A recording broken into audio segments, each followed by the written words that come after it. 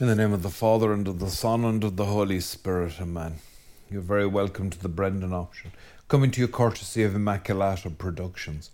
I'm Father Brendan Kilcoyne. Would you please give us a bit of support by hitting the subscribe button, if indeed you do approve of our work. Perhaps a bit of support financially, if you're in a position to do so. Anything, no matter how small, via Patreon or PayPal.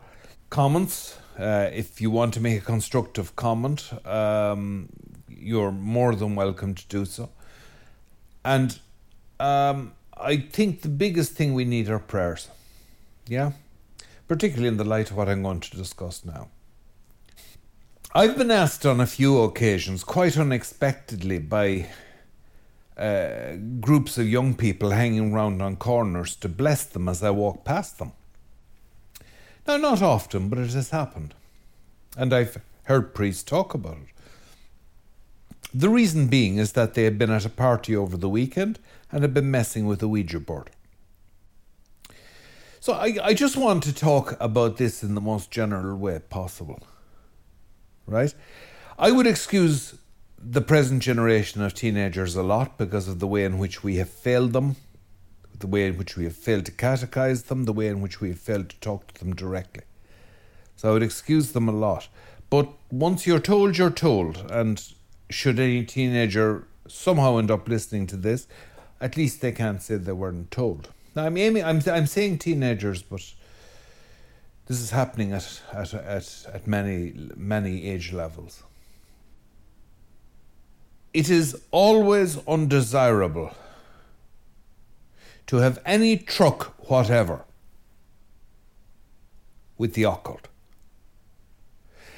with practices which claim to manipulate hidden powers, claim to summon spirits, no matter how crass, naive, no matter how silly sounding they are. It is very likely sinful, and quite possibly mortally sinful, if you know what you're doing. So I should not be doing it if I were you, if you're a Catholic. Now, let me just say that again, with even more emphasis. I'm not trying to discuss this. Okay, so if you think I'm just going to stop at advice, you're mistaken. I'm speaking to you as a priest. Don't do it if you're a Catholic. Actually, don't do it if you're not a Catholic, but you can do what you like. But a Catholic should listen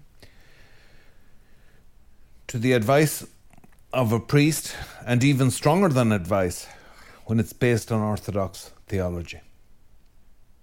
No Catholic has any business dealing in seances or trying to contact the spirits of the dead. No Catholic has any business dealing with Ouija boards, tarot cards, or anything of the kind. Some of these things are associated with the demonic, and some of them have been known to actually introduce the demonic into the lives of the people who get involved in them. Even once, in some cases. And for this, I cite the entirely reputable opinions of highly regarded priest-exorcists. You can look them up. Probably Amherst is the most famous. Father Vincent Lampert, the American, isn't he? Not Canadian, American. Yeah, he's become quite well known, I think, perhaps through Matt Fradd and some other shows that he's been on. Good guy, understated, down to earth. So you should have nothing to do with that stuff. Nothing whatever. Now, you may think, listening to me, that this is a very arrogant priest to talk like this. Well, the doctor tells you you have to stop smoking. Is he arrogant? Is she arrogant? You don't have to stop smoking. You can keep smoking if you want. The doctor is telling you what to do if you wish to stay alive. I'm telling you what to do if you want to get to heaven. Better to the point, I'm telling you one thing that you shouldn't be doing if you want to get to heaven, and that's messing about with things you do not understand, but which understand you. You don't know this. There isn't something watching you in all of this. And many people have discovered to their cost that something was indeed watching them and didn't go away when the game had finished. So I would strongly suggest to you that you absolutely have nothing of any kind to do with such material, with predictions of the future which are wrong. If somebody wishes to prophesy, if they think that they have received some sort of a message from God, by all means let them submit it to the judgment of a spiritual director first and ultimately of their diocesan bishop. But by and large, we do not expect to hear people talking about what is to happen in the future. It may happen, and it may indeed be a message from God, but that's unusual. Going to mediums is out,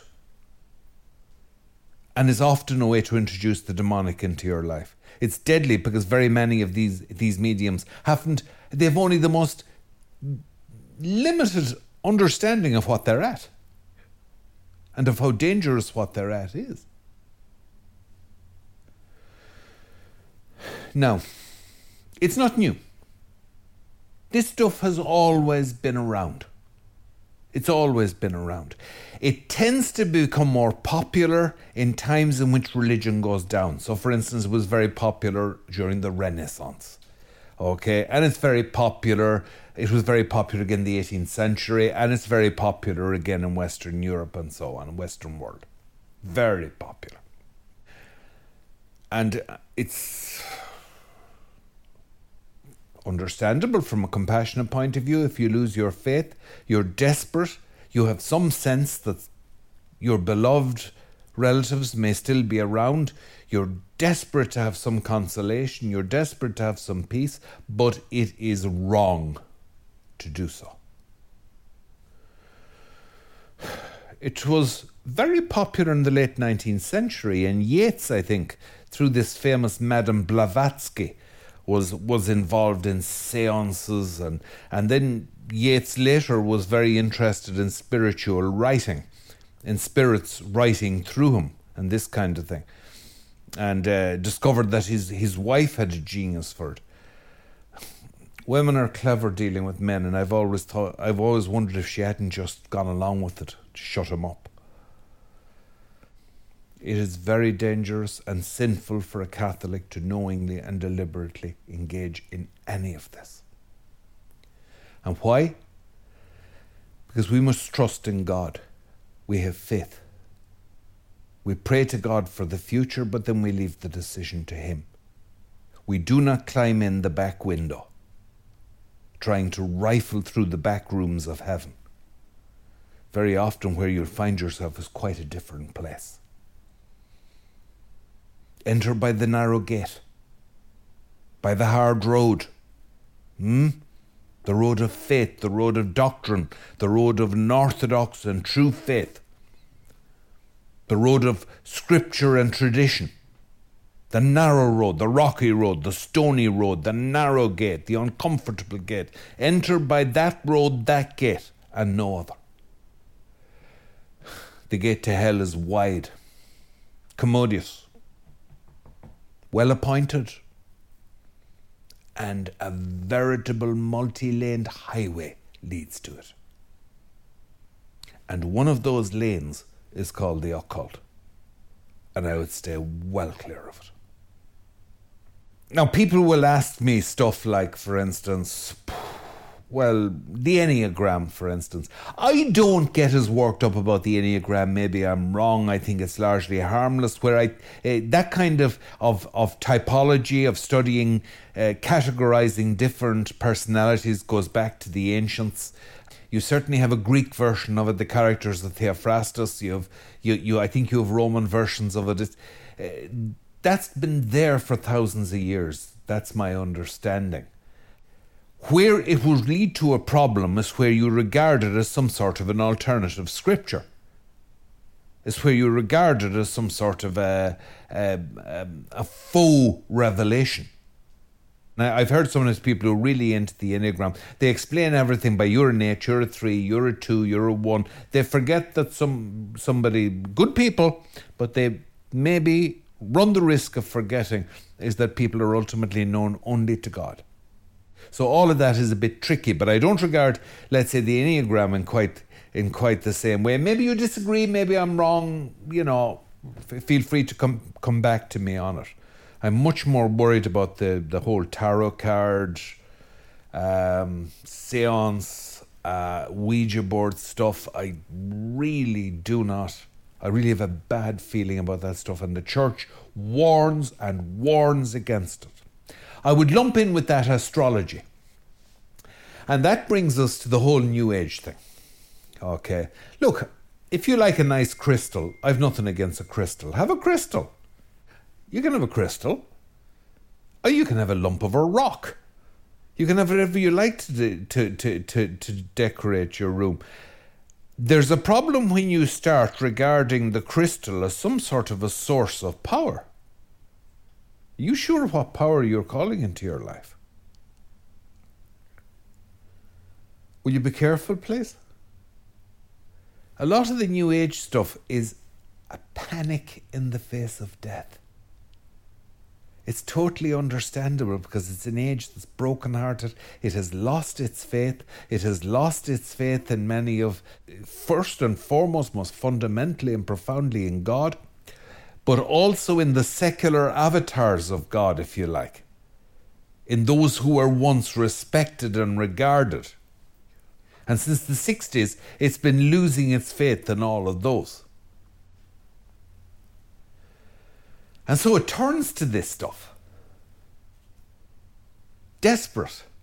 But that instinct is the remnant of faith. And it is wrong to try to satisfy it with such crude and unreliable food as that. If you have the remnants of faith, you need to start again with faith. The remnants of faith, even the remnants of faith, even the cold, mouldy leftovers of the meal of your faith may still implicate you and render you responsible before the court of eternity. If you have even a bit of it, you are answerable. From those to whom much is given, much is expected. From those to whom anything is given, at least something will be expected. And messing about with crystals and what have you, dodgy angels, it's not going to do it. And it may do the opposite.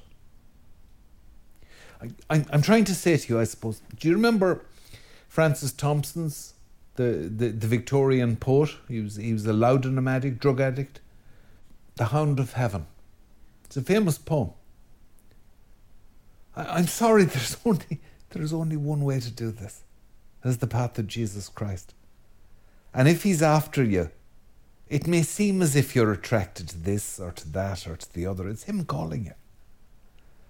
But how do you know that something else isn't standing in his place? No, I'm calling you. I'm calling you. You don't know. You don't know for sure. So you must stay with the church. Right? Because the stragglers will be picked off first. Stay with the church. Be nourished by its tradition. Be nourished by its scriptures. Be nourished by its teachings. Go to Mass, take holy water. Wear a scapular if you see fit. Wear a miraculous medal or a crucifix. Have an image of Our Lady in your room. Bless your house and so on. Use what you have been given by the church, which is an incredible arsenal of weaponry for life and against evil. For goodness sake, if you turn up to every arms fair going you'll end up dealing with very shady characters. Be careful. That's all I'm saying. But that's a lot. Very strange out there. Be careful. You're always welcome at the fire. In the name of the Father, and the Son, and the Holy Spirit. Amen.